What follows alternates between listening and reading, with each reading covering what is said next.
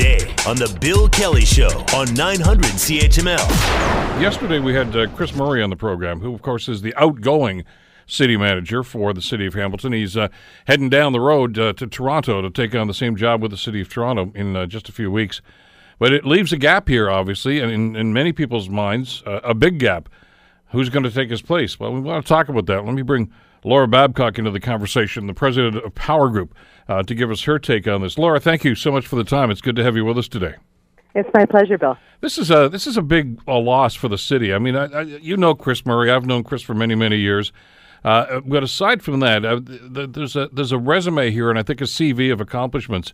And there was something about this guy, I think, the personality. He seemed to be the right guy at the right time for this city after some rather tumultuous city managers and some rocky times from, I guess, amalgamation right till today.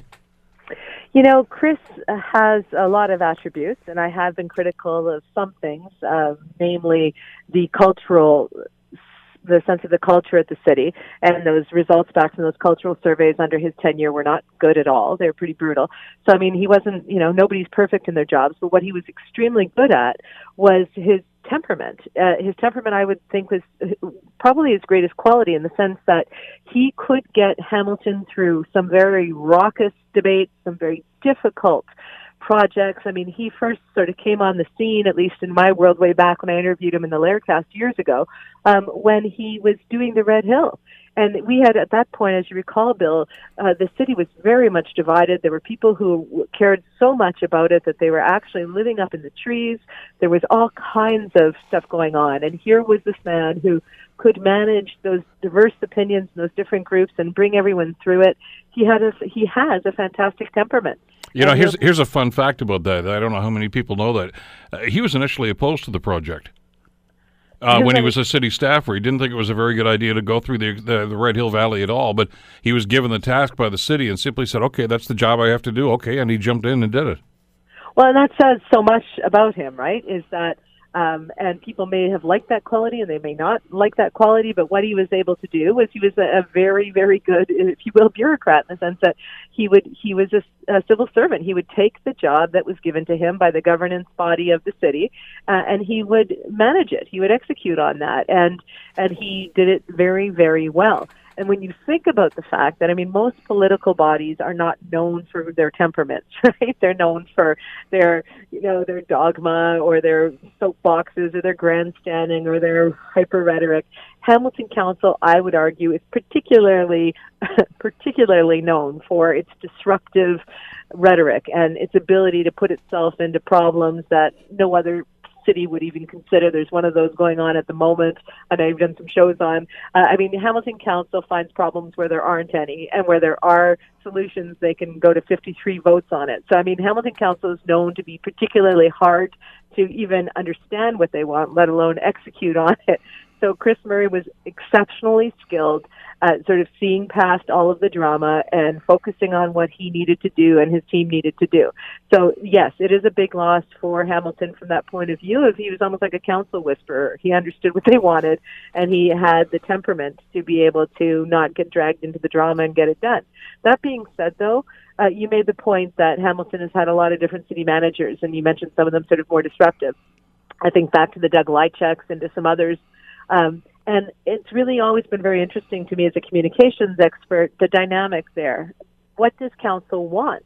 What kind of city manager do they need, right? And where does the city stand right now? We are not where we were when Chris Murray became city manager. Some of it is due to his management and leadership. Some of it is due to council. Some of it is due to natural things that are happening in the economy and our position and our multimodal location and all the rest of it. And a lot of it is due to citizens and their activism and just rolling up their sleeves and making the city work.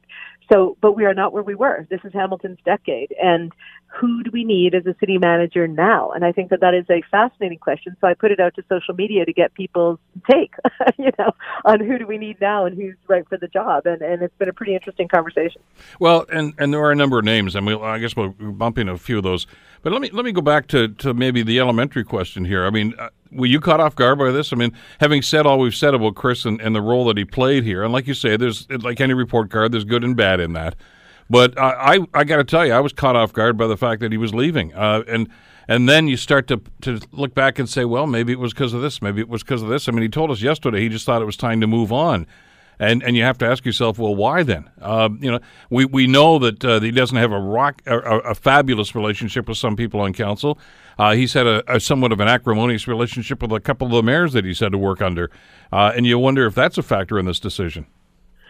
I think also probably those things, and hindsight's 2020. I can think of some times where I've run into him and observed who he's been meeting with and things of that nature. So I mean, you can start to kind of think to yourself, how long has this kind of been in the ether? But that being said, that's just all fun speculation. I think what makes sense, if I were to come up with a theory, is that because he was able to not only wrangle, and get things moving in the city, but also because Hamilton now is being seen as a success to many.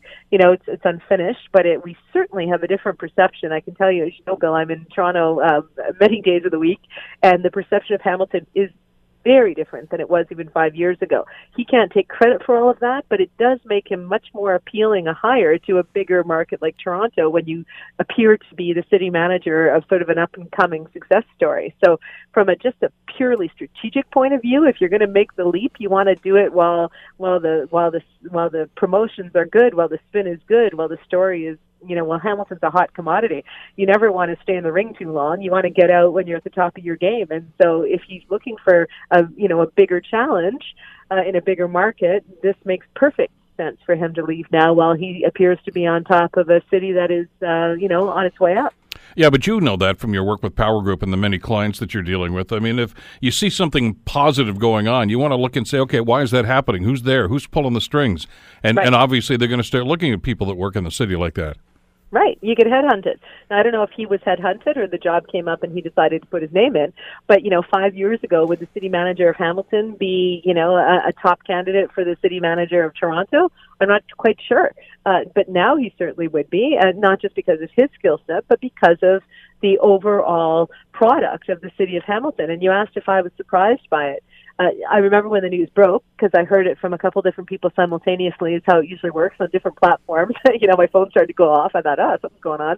And I wasn't, first I heard that he was, there was gossip in some newsrooms in Toronto that he was in the sort of top pick, and then it was, oh no, actually he did get the gig. And then, and then there was a reaction. I let a lot of my Hamilton clients know, and they're like, wow, that is kind of big news. That shakes things up. That's a big deal. So I didn't know he was going to do it, but as you and I are talking about it, it makes absolute sense. When you've got a top performer in a top performing product, of course, other people are going to try to either poach you, or you're going to now be a candidate for positions that maybe in previous years you just weren't qualified for. Let me ask you about timing here, and not his, but city council's. Mayor Eisenberger suggested that council's going to, well, they've already appointed an interim guy, but they're going to appoint somebody else. There's an election coming up in just a couple of months now, middle of October, Laura. Is this a job that this council should be doing, or should they wait until after the election to appoint a city manager? It would be really nice if they waited until after the election, because this is going to be a pretty exciting election. I mean, we've got some open seats. You've been watching Hamilton Council longer than I have, Bill, and you know that. I mean, can you think of a time when there's been maybe so many opportunities in play for new blood on council? Not just that, but I mean, if the Ontario election is any indication, and some of the stuff we're seeing in the rest of the country, this seems to be a year for change. At least I don't know how extensive the change might be, but you can't preclude that could happen in the municipal election. I concur, and I expect change, and that's why I think it'll be exciting, because for too long we've had just these kind of wash and repeat elections, which is why we have such a low voter turnout municipally. It's tragic. So I'm hoping that this election, because there are some open seats, because there are a lot of people who heretofore have not been politicians that are kind of angling, and some big discussions are happening right now for new candidates to try to get in there. There's a real possibility of an upset and a different face on council and a different composition. And so given that there are going to be different people around the table, I think that it is much better advised for council to wait until they know what that composition looks like. If they've already got an intern city manager and you've got a very, strong team at the city in terms of the staff, they know what they're doing, they can kind of handle a bit of a pause without a new leader, better to get the right person in place. You and I have seen the high drama and the high cost that comes when council picks somebody who's too strong-willed or independently minded. They don't like that, or they haven't traditionally. We've seen it where they've picked other people who didn't quite do their research on, it seems, right? And so I would prefer that council really takes the time to do this right, and they allow for the new voices on council to have input on this, because the kind of city manager that the old council might not, align with might very well be a perfect alignment for the new councillors. And the other thing, too, I just want to also layer into this. I mean, they have to do their research because they haven't in the past. They have to make sure that they have the voices of those new leaders around the table in terms of what they want, in terms of a manager, but also they need to look at the city. I mean, what does Hamilton need? Where are we as a city? What is our opportunity strategically? What kind of city manager does a city that's kind of walking into its decade on the cusp? What kind of city manager do you need to leverage and exploit that momentum for the city? That's the biggest issue for me, is not just how they get along with council, but are they the right city manager for the exciting opportunities that we have? I don't want a placeholder there. We need somebody who can really rock it out, because the rest of us are in the city. So where do you go then? I mean, there are a number of candidates already on staff, and we mentioned Mike Zegarik's the finance guy, and he's the acting city manager now, and will be, I guess, until the new one's selected. You got to figure he's a leading candidate. There's some other folks in the senior management team, or do they look outside? Well, here's something that hasn't come up, unfortunately, in any of when I put out the surveys. Who do you think? Lots of names are popping up, not women's names, other than people trying to, poach other cities that have women leaders there. I think that the city should look at their staff internally and also their women's staff, because we have a pretty poor lack of female leadership at that top senior management level.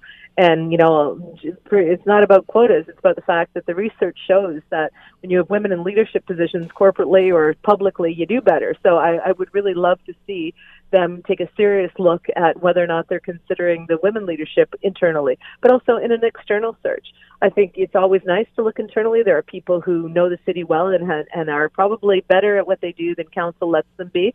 Brad Clark, and we showed this on the O Show, at the Urban Exchange recently, Bill, he talked about the fact that in his experience, city councillors would try to get staff to water down their reports and things so that it fit into the councillor's narrative, not the sort of best research. And I think we want to have a city manager who's able to bring staff's best minds to the table. So there might be some really great people on the staff that we don't know of yet because they just haven't had that opportunity. But also, it's always good to look externally, make it more competitive. There might be people out there who have done fantastic things in other cities, or maybe have some background in Hamilton at one point and have gone elsewhere. Let's look at them. What have they learned? We only know as much as we know. So if we can get someone who knows something different from a different frame of reference, why not listen to them and give them a shot? Have you got a name in mind?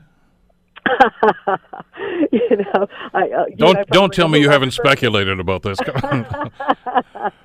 Well, let me say this. I mean, people have thought among the chattering glasses, people have thought that Paul Johnson's been groomed for this in one way or another through his different roles within the city. People also, of course, Jason Thorne, the name has come up a lot in terms of his role that he's had lately.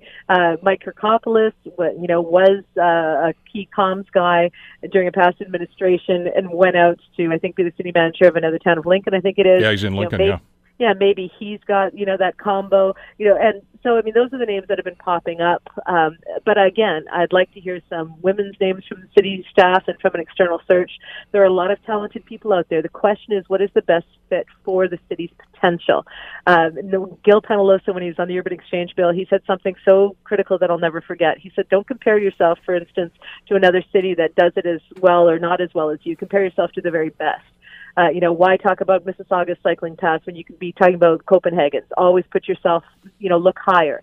And so what I would like to see is the new council decide on someone who is not going to be a placeholder, who is not going to be an appeaser, who's not going to just keep things going. I'd like to see someone who has the experience or the drive to really move the city forward with council.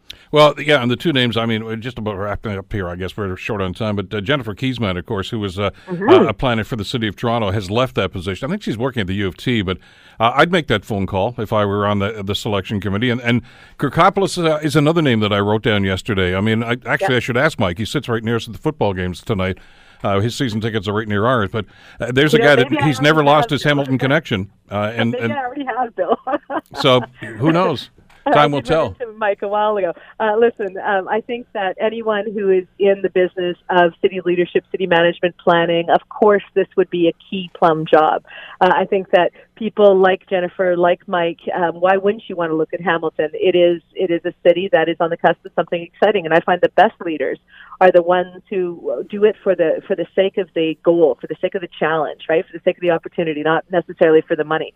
And I also have Jennifer on my list in terms of an external person with a lot of good experience that would fire things up. So again, this should be the next council, though. You and I think are in agreement on that, because some of the people I know who are running for the next council would want someone very different as city manager than some of the people who have been there for decades. Laura Babcock from Power Group. I know we pulled you out of a meeting for this, Laura. Appreciate it. Have a great weekend. My pleasure. Thanks, Bill. Happy Canada Day. You too. You're listening to the Bill Kelly Show podcast on 900 CHML. Noon today at Queen's Park in Toronto, the Premier designate, Doug Ford, becomes the Premier, Doug Ford, with a swearing-in ceremony on the grounds. It's going to be an outdoor ceremony, and the weather, I guess, is obviously going to cooperate. They got about 1,000 chairs set up on the lawn there for the festivities later on today. He will also, we're told, announce his cabinet, as is usually the custom, the day of the swearing-in. We don't know who that's going to be. They've been pretty good about keeping that pretty silent. The government has not even started to get working on obviously the number of things that they had promised to do, because they're not technically the government yet, but they've already made some announcements, and there's already some pushback on some of those announcements. Joining us to talk about this is Christo Avila, Social Science and Humanities Research Council, postdoctoral fellow in history at the University of Toronto. Christo, thanks so much for the time today. How you doing? Thanks for having me. Are you going to Queen's Park today? It's the ticket. No. It's the ticket in Toronto, isn't it? No, I don't think I'll be attending, but I'll certainly be observing. Talk to us a little bit about the expectations. I saw an interesting survey that was done, I think it was by the Compass people anyway in Ontario, and basically the overwhelming majority of people that they surveyed said they have very low expectations of the Ford government. And this was a province-wide survey. It's not really a ringing endorsement, I guess, as they head into office. No, I think part of the issue is that under our current system, you can win, a government and even a majority government with, 38, 37, 40% of the vote, which means that by definition, the other parties kind of together got, 60% of the vote or so. And given that Ford was probably particularly disliked by the other two parties, say juxtaposed to Andrea Horwath, where a lot of the polls during the election indicated most people would be, at least neutral about her result. A lot of people either really like Ford or really dislike him. So I think that's what's leading to this early discontent even before he's kind of started governing. What about the team behind him? Let's talk about that. And I guess we're going to get some faces and names about this later on today, Christo. But I mean, the speculation has been out there since the day of the election, of course, and there's some names that I think are probably shoo-ins to this cabinet. Let's talk a little bit about those. I mean, people like Vic Fedeli and obviously Christine Elliott, you would think, and Caroline Mulroney are probably three names that are going to be near the top of that list. No, I would say so, too. I mean, I think at the end of the day, given how close the leadership contest was, specifically with Elliott, I mean, in many ways, Ford was very fortunate to have won, given that he didn't win the popular vote nor the most amount of ridings. He kind of won on the kind of very complicated point system. So it would be very foolhardy to not include Elliott, and to not include Elliott, I think, in a high profile manner. And same thing with Mulroney, although she maybe underperformed expectations during the actual leadership contest. She's relatively young. She's got a profile. She kind of builds these links to the kind of more traditional, corporate conservative base through her family lineage. So I think having her included, Vic Fedeli likely should be included as well. He was the interim leader during the party. He didn't end up running against Ford. He kind of, seemed to steady the ship at least a little bit after the whole Brown fiasco.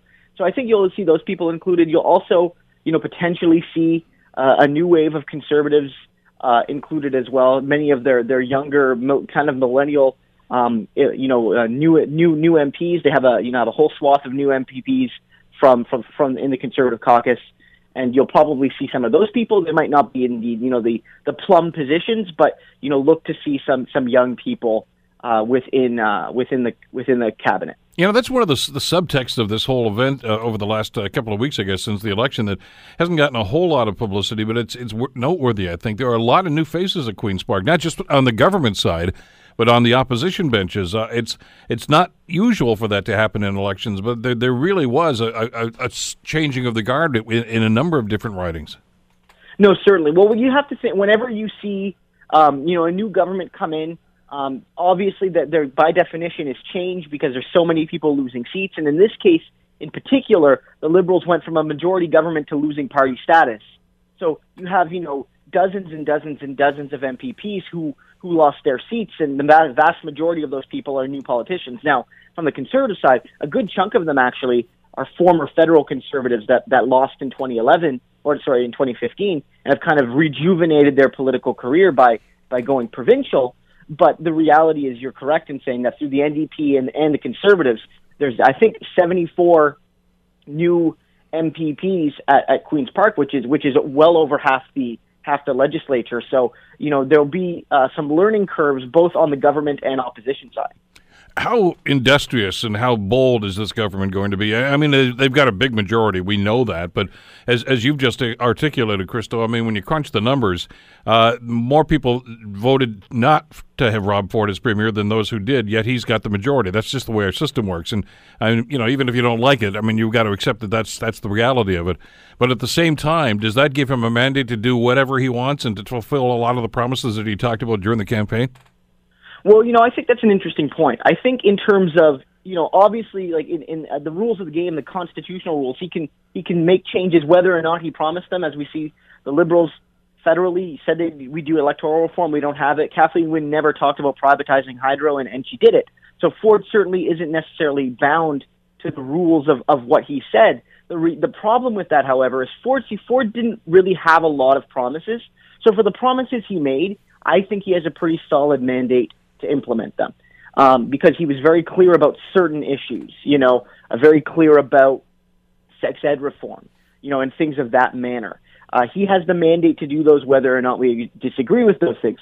On the other hand, Ford didn't really run as a staunch economic conservative.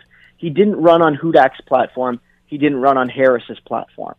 He didn't run, the platform you might see from the Wildrose Party in Alberta.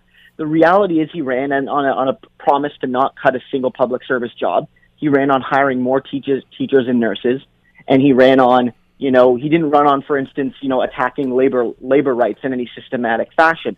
So I think Ford has to govern, or should be governing, as something of a moderate, because that's what people voted for. So when Ford got a lot of those kind of swing voters, that 9 or 10% extra bump from former Liberal voters, I don't think those people want, a radically conservative direction. And even if he has the technical ability to implement that, I think that could be politically disastrous for him, and it would leave a lot of voters feeling betrayed. Is it important, though, for any new government, and obviously in this case the Ford government, to at least pick maybe one and say, this is our signature policy, this is the thing that's going to define us? I mean, it seems to be at this stage anyway, abolishing the cap-and-trade program that Premier Wynne had put in place. I mean, I think so. And whether or not you disagree with that, the reality is, and whether or not you think ultimately, the Supreme Court, Trudeau will be able to implement a federal plan, those are whole debates for later. But again, you're right that Ford didn't have a platform. A lot of people, left, right, and center, criticized the lack of clarity in their government and their approach to the election. But on a few key issues, cap and trade being one of them, certain tax reforms being one, another, Ford did make clear policy statements. And I think any government, has to, as early as they can, try to keep some of their key promises, which, are important to the base and are important to give kind of early credibility. And I think especially with a new government that has so many new MPPs, giving a sense of momentum. You want to get something concrete done in your first X amount of days. So you can say, okay, here's how we do it. Now we just got to keep chugging along with our platform and our mandate. And I think something like cap and trade, again, a lot of people have said, look, ultimately Trudeau's going to force you to take something, so you might as well implement something that you feel works better. But the reality is that he certainly has a mandate, and I think he has a party that desires the end to any kind of carbon tax or cap and trade system, and I think that's what you'll see implemented. Other things include he has said that he'd legislate back any call university workers on strike, and he said he would try to find a way to get gas prices down. So those are some early things he might do, and you might see him call the legislature back early. Some people are saying in early July to achieve some of these early goals. And of course, I guess the wild card here is the unknown, and nobody, not us, not the government, knows exactly what's going to happen. I mean, you were talking about some of the things that Kathleen Wynne did, or Dalton McGuinty did, or a number of other people, like Mike Harris, for that matter. They get into office, and all of a sudden, hey, wait a second, you didn't say you were going to do that. And I know that the cynic in us wants to say, well, you know what, that's their hidden agenda. But, I mean, stuff happens, and all of a sudden they have to pivot, and we don't know what's going to happen. I mean, this is a guy that, let's face it, Christo, his political experience right now is one term on Toronto City Council. And now he's going to be the premier of the province. And this is a pretty rocky time in the province's history to be taking over the ship. No, I think that's a fair point. I mean, I think, you have to be contextual. I think when Kathleen Wynne privatized hydro, there was no fundamental change in Ontario that justified that decision. I do think it was fair to say that was an utterly hidden agenda, and she was extremely cynical to not run on it. Yeah, she was looking for money. That was what it came down to.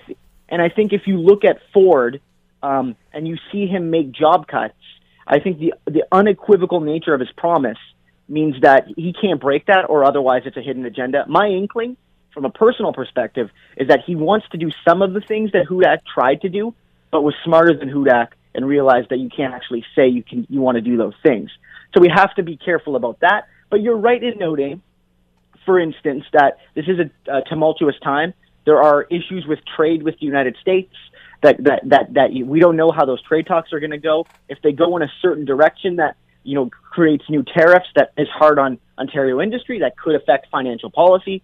Conversely, if there's an economic upturn and things go better, what does Ford do? Does he invest in public services like he promised? He said he'd hire more teachers and nurses, or will he simply pass those on in corporate and upper class tax cuts? We don't know. But you're right in saying that the government can only plan so much. The difficulty with Ford is that he didn't even really plan at all, at least according to his public election platform. Well, yeah, and he did talk about, putting the sign up that Ontario is open for business, et cetera, which, again, it was another one of the slogans he ran on. But I tell you, as a taxpayer, I don't envy anybody taking over this role as premier of this province, whether it's Doug Ford or anybody else. Given the economic situation, the tariff thing that's going back and forth. I mean, a lot of this stuff here, we talk about him taking the helm at the ship right now, but I don't know if the rudder's working right now, because a lot of stuff things could happen here that he has no control over at all, but he's going to have to react to them. Yeah, well, I think that's an important point. The reality is that, the premier is a very powerful person, especially a premier in a majority situation. They have a lot of leeway, but, with even a prime minister in a majority situation, there are global forces at play, economic forces, social forces, cultural forces, environmental forces that can dictate, what happens in a lot of ways. And the premier has a role to play in all that, but, at the end of the day, he is a human being like all of us, and the reality is that he will be guided by these broader trends. So you could see issues like that. Now, of course, there are ways in which Ford has tried to make conscious policy decisions, and for instance, he's made a clear effort to say he's not going to hire. He's put a hiring freeze on many aspects of the public service. Now, this is going to have broad, hard-reaching effects. I mean, one of the issues in Ontario right now is we have really lax enforcement of our labor standards. Workers are getting killed and maimed at their jobs. This is something that I don't think should be happening in 2018. Yet, Ford's hiring freeze has effectively stopped the Department of Labor's ability to actually enforce new employment standards and existing employment standards. So, in that sense, he is making decisions that are going to affect people's lives and might lead to real consequences. And I think we have to realize that as well. There's another big difference, I guess, that everybody finds out once they assume government at whatever level it's that old cliche, that campaigning is easy, governing is harder. That he's going to find out from some of the things that he may want to do when he sits down with staff and say, you know what, you can't do that, or the lawyers or somebody. John Chrétien said he was going to abolish the GST, and he won that election handily. And then, the staff said, you can't really do that. Okay, well, I've changed my mind. I'm not going to do that. And on it goes, depending on the circumstance. Pierre Trudeau did the same thing with wage and price controls. Never going to do that. Don't you dare worry about that. And what did he do 6 months after he got reelected? Boom. Yep. So we don't know yet. It's the unknown, I guess, that with any government that's got people on tenterhooks. No, I think that's a good point. I think, for instance, one of Ford's promises was he was going to fire the board at Hydro Ontario. Yeah. Whether or not he can or can't do that, there are debates about that. But people said even if he can, there's a $10 million parachute fee to fire the person. So it's like, will he do that? Does he actually achieve anything by making the $6 million man a $10 million man just to get rid of him? We don't know. Like, for instance, the cap and trade, that might be something he wants to do. That might be something that his party wants. That might be something that the people who voted for him and his party want.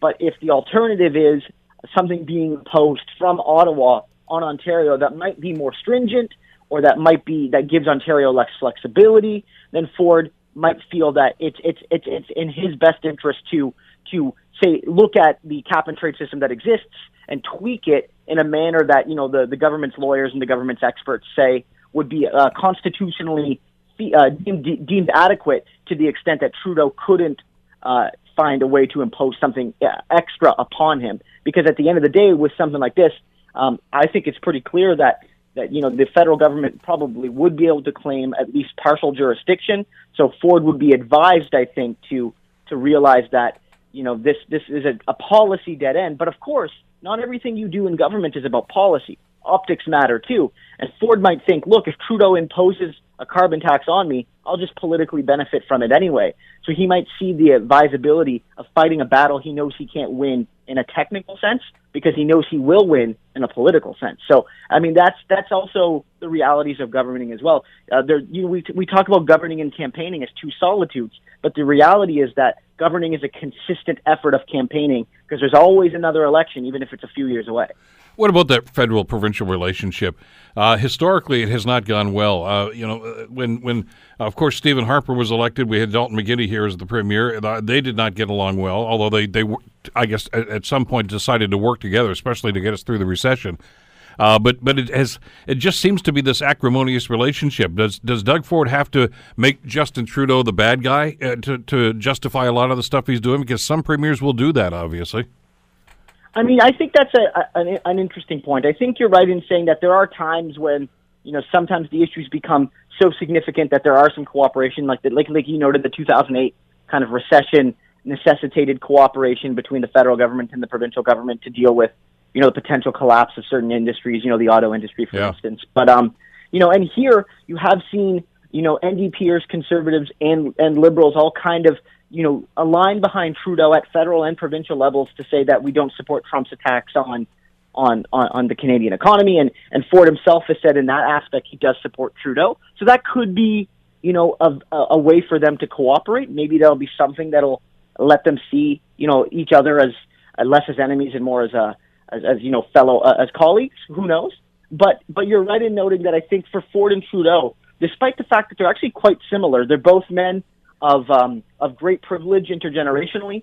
They're both following in their father's political footsteps to a certain degree. Yet they're very different, and they're perceived as very different. And I think that for Ford, one of the things that will help him is to juxtapose himself to Trudeau. And for Trudeau, it may well help him in 2019 when he's running for the very seat-rich Ontario to juxtapose his ostensibly progressive record against what could be happening in Ontario in a year and a bit's time. And that's like the political gambit here. I don't think either of their supporters don't like the other person.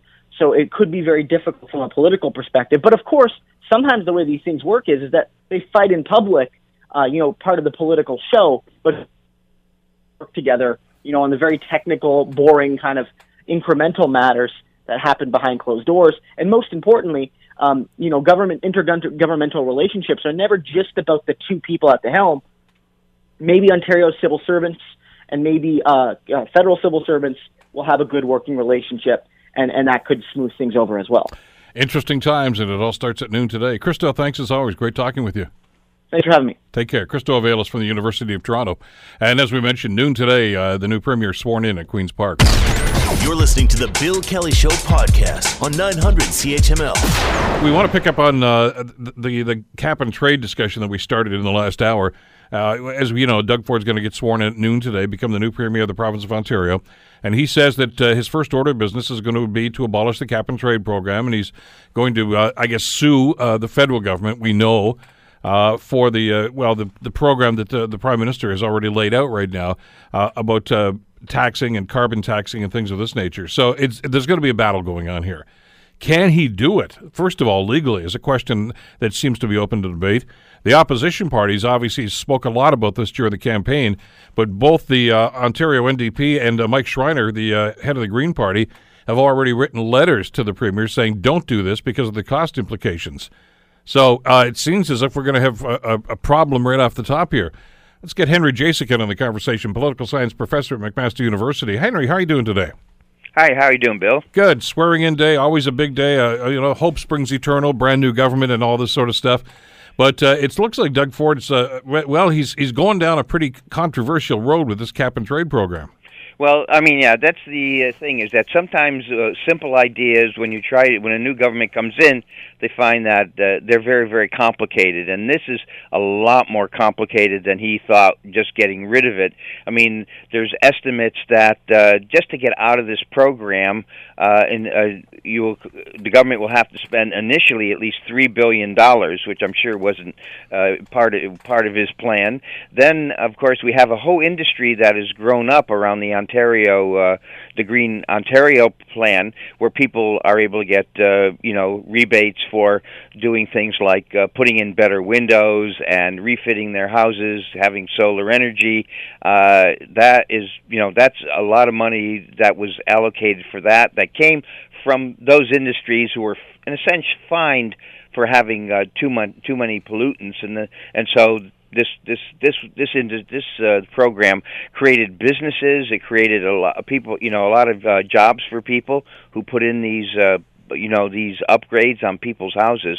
And so we're going to lose money there. People are going to lose their jobs, particularly putting in new windows.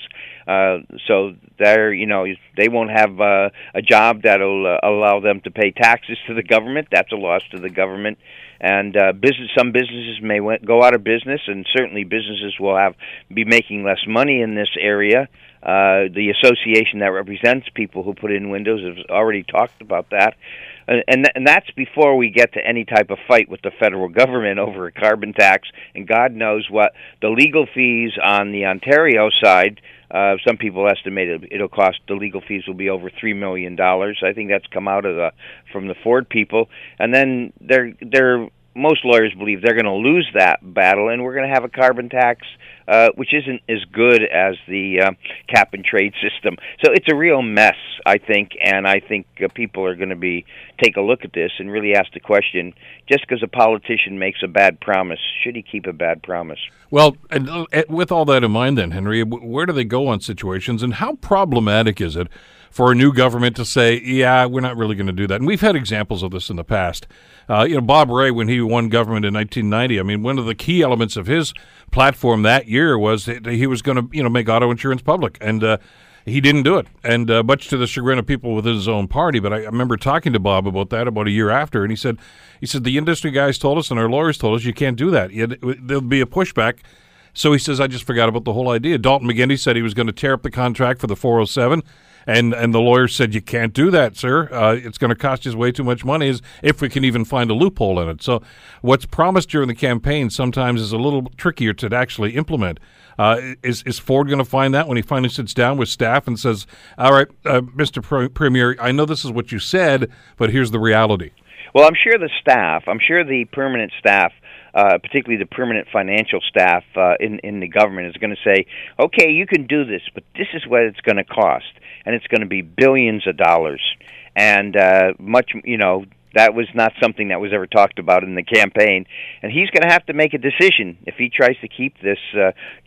There is going to be, it's going to cost billions of dollars. It's going to have a negative impact on the Ontario economy, and at the end of the day, people are going to have to pay a carbon tax to the federal government. So it's going to be a real mess. And you're absolutely right.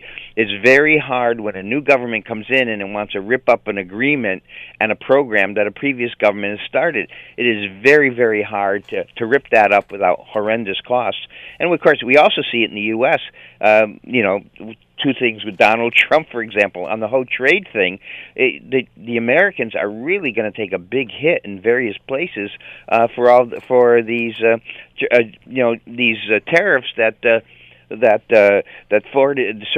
Trump is putting on aluminum and steel and maybe some other things, and other countries know how to really hit them hard, and especially China. China's going to basically come close to destroying the Iowa economy because it said we're not going to buy any more pork or soybeans from Iowa, and that's the biggest industries in that state, and China is the biggest buyer, and what are they going to do with all their pork production and soybeans there? And I mean, so it sounds good to say we're going to get tough on our trading partners and we're going to put tariffs on things and we're going to demand that they change their ways. Well, it's one thing to say that. The consequences are very different. Well, and those consequences, I guess, are the things that are going to have to be dealt with and I guess evaluated at this stage. But does he risk alienating some of those people in his base if he abandons a promise like this? Well, certainly a lot of business people did support Doug Ford. We know it. The business community basically did want to support Doug Ford. Now, the business community oftentimes is not united on this, so some people who aren't in the business of doing these retrofits on houses, they may say, well, I don't really care very much about it. But if you're in that business, if you're in the business of installing these energy efficient windows and doing other things to houses to reduce the amount of energy you use, then those people are have to look and say, hey, this guy, I may have liked him in principle, but now he's costing me money. He's costing me maybe my business. I have to lay off workers, and workers who might have supported him said, "Hey, I supported him, and now because of his policies, I've lost my job." And so these sort of things are coming. They come slowly, and it takes a while for to dawn on people. Because the big problem with the population when they go to vote is they're not very good at understanding the consequences of simple statements that politicians make. And it's only later on, after the election, they say, oh, my goodness, I didn't realize I was getting into this. Now, politicians are supposed to, one of the things they're supposed to do in an election campaign is point out the consequences of different policies. And this was not done in the last election. I think some people might say, well, you should have blamed Ford for not pointing this out. At the same time, probably we should have said the opposition parties, including all three of them, maybe they should have talked about this a bit more, and they didn't do that. So maybe all four parties have some blame here, but the people who are going to lose their jobs, the businesses that may go under or have reduced business, are going to be unhappy. And of course, where is the new finance minister going to find these billions of dollars to get out of this system? Now that's a question that deserves to be answered. Henry Jasek, political science professor at McMaster. Henry, thanks as always. Great talking with you. Have a great weekend. Okay, enjoy your Canada Day, Bill. I plan to do just that, and you too. So what are the implications to this? I mean, from a financial standpoint, I think Henry's painted a pretty sharp picture here as to what the government may be facing right now when they start punching this around. But there are other implications, obviously, if Mr. Ford decides to move ahead with abolishing the cap-and-trade program and then challenging the federal government, of course, with their carbon taxing program. I want to bring Dan McTeague into the conversation. Dan, of course, is a former member of Parliament up in Ottawa and now with GasBuddy.com. Dan, always a pleasure. Thanks so much for the time today.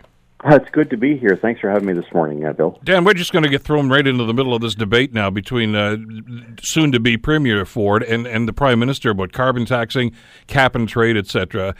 There's got to be a cost to this. Well, there's a cost, but I wouldn't suggest that the cost will be borne by the government. It will, in fact, be a savings to consumers. We can all argue whether or not the policy in of itself, when it came out in 2015, 2016, was legitimate because it had never been discussed in the previous election. But you've basically put a lot of consumers on the hook to the tune of some $8 billion. And some of that, of course, is our businesses that will have to have paid, $500 million in buying emissions credits. But much of that money didn't stay in Ontario. It was, in fact, sent to California or to Quebec to offset the requirement. That's the way the cap-and-trade system works. So, I find it interesting that people are suggesting this is going to be a major cost to the provincial government. Far be it from me, as a former Liberal of 18 years as a member of Parliament, to defend a Conservative government in Ontario. But the reality is that this may be a lot easier than is set out. I mean, it's nice to say that this program will end, rebates on windows and roofs and other things that might be there. But frankly, all this money came from consumers to begin with. And I think it's very clear, at least it was to me, and I think to many people who voted, that transferring money from hardworking individuals to pay for certain programs, not just the retrofit programs, but also massive fat subsidies for people driving Teslas, just didn't pass the smell test. At the end of the day, though, Bill, this wasn't about reducing emissions, because even Bonnie Lysyk, the Auditor General for Ontario, said this would have very little in the way of effect in terms of reducing or for the government of Ontario to reach its targets, which I think was something like half of what we produced before 1990. So, I mean, it's a pretty lofty goal. And, of course, it didn't take into account that provinces like Ontario already had a major advantage. Short of coal plants, a lot of our energy was provided by hydroelectric, as we know, just down the road in Niagara, Pickering nuclear, Bruce nuclear, as well as, of course, natural gas, which had become more and more common in the early 90s. So we never got credit for that, and we were achieving a goal, I think, at the end of the day, which would have led to a lot more dislocation, perhaps as many as a third of the emitters leaving the province of Ontario, heading to the United States, and that would have had significant economic impacts, far greater than the few $100 million that may have to be rebated to some companies who bought these credits. Pretty easy campaign promise for Mr. Ford to make, though, wasn't it, really, when you look at it, Dan? I mean, what was that survey? 75%, I think, of people that were polled thought that carbon taxing was just a tax grab by whatever government we're talking about? Yeah, and to some extent, they're correct. I mean, when you think companies like Enbridge sent me a bill saying, you owe $80 as part of the carbon tax. It's not even money that they've had to spend or outlay. I've paid for it as a consumer, not them. But I think the public really was of two minds on this. One, they had not heard about it in the last provincial campaign, as I mentioned it before. And two, they had not really experienced it. Now they're starting to see its effects and saying, an extra $1,000 a year is simply not possible. I can't afford to pay for this. And while it's true that some people may be able to take advantage of retrofits for windows, that may be a small minority compared to those who are having to pay. I mean, at the end of the day, this is not about, suddenly magically creating money to pay for programs. It's about one group having to subsidize another. And at the end of the day, if the mission is to reduce the emissions and that doesn't happen, then this is really, a flight of fancy, and perhaps, a move towards, perhaps a waste of public money. And I think that's where the public has come at this with 72%.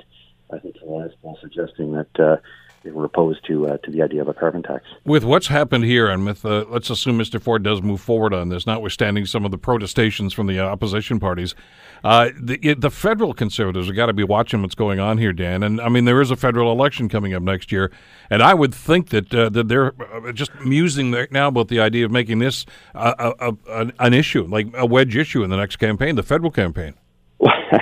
Well, I don't want to put my old political hat back on. I'm pulling you back into the arena, Dan. You've got one party saying no, and I think the majority of Canadians are on board with them, and three parties saying yes. They're going to have to split that vote. This is very. I did an interview this morning in Halifax, and I think many of them are really smarting over the idea that between now and 2022, should the federal government proceed with its backstop of a carbon tax, you would be paying an additional $1,100, and many are suggesting, even the federal government itself, that the $50 a ton, which works out to about, I'd say, about 12 cents a liter for gasoline and about 15 cents for diesel, even that $50 a ton will not meet the climate change obligations we signed at Paris 3 years ago, and that it's going to have to be more like 100. So now you're talking 2,000 to 2,200 for average Nova Scotians and Maritimers. This from a province that saw its major potential for the Energy East pipeline to be stopped by protesters in the federal government not willing to understand and recognize that there's a quid pro quo here. I think people would have probably accepted that they're going to have to pay a little bit more to be on board with climate objectives, but at the same time, they saw a major infrastructure program, by the way, which would have benefited Hamilton given the amount of steel that was required to build those pipelines. But I digress. The fact is that there's no win here, and I think ordinary people are sitting down trying to go over their budgets, are not amused by the fact that there's really no benefit for them, especially in a province like Nova Scotia, where there are no emissions to speak of. I got about a minute left here, but one of the other promises, obviously, was to lower the price of gasoline. If he nixes, or when he nixes this cap and trade, does that get him his 10-cent reduction? Well, no, it wouldn't. That would be 4.6 cents, so he's still off 5.4, and I think that he'll probably have to look at the other side of things. We know that the previous provincial government, both I think that of Dalton McGuinty, raised taxes 8% back in July around this time, 2010, so 8 years ago. It's likely that he's going to have to take some of that, that increase, which today at $1.37.9 high end here in Hamilton, low end $1.25, $1.27.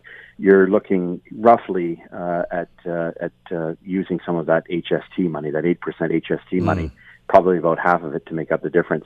At the end of the day, though, I think the province is still going to be ahead with economic fallout, which I think will be very positive, especially when you consider that things like home heating fuel, like natural gas, gasoline, and diesel, will not see the impacts that we're seeing elsewhere, and make us a little bit more competitive with our American friends to the south. GasBuddy.com, by the way, good page to go to as you're heading out for the holiday weekend. Dan, thanks as always. I really appreciate the time today. My pleasure. Happy Canada Day weekend there, Bill. And to you too, and to everybody. We have to do a short time out, and then we're going to come right back. Just amazing how the price will just kind of shoot right up here as you go to fill up the tank for the long weekend, which I guess we're kind of getting used to, but that still doesn't make it right, does it? The Bill Kelly Show, weekdays from 9 to noon on 900 CHML.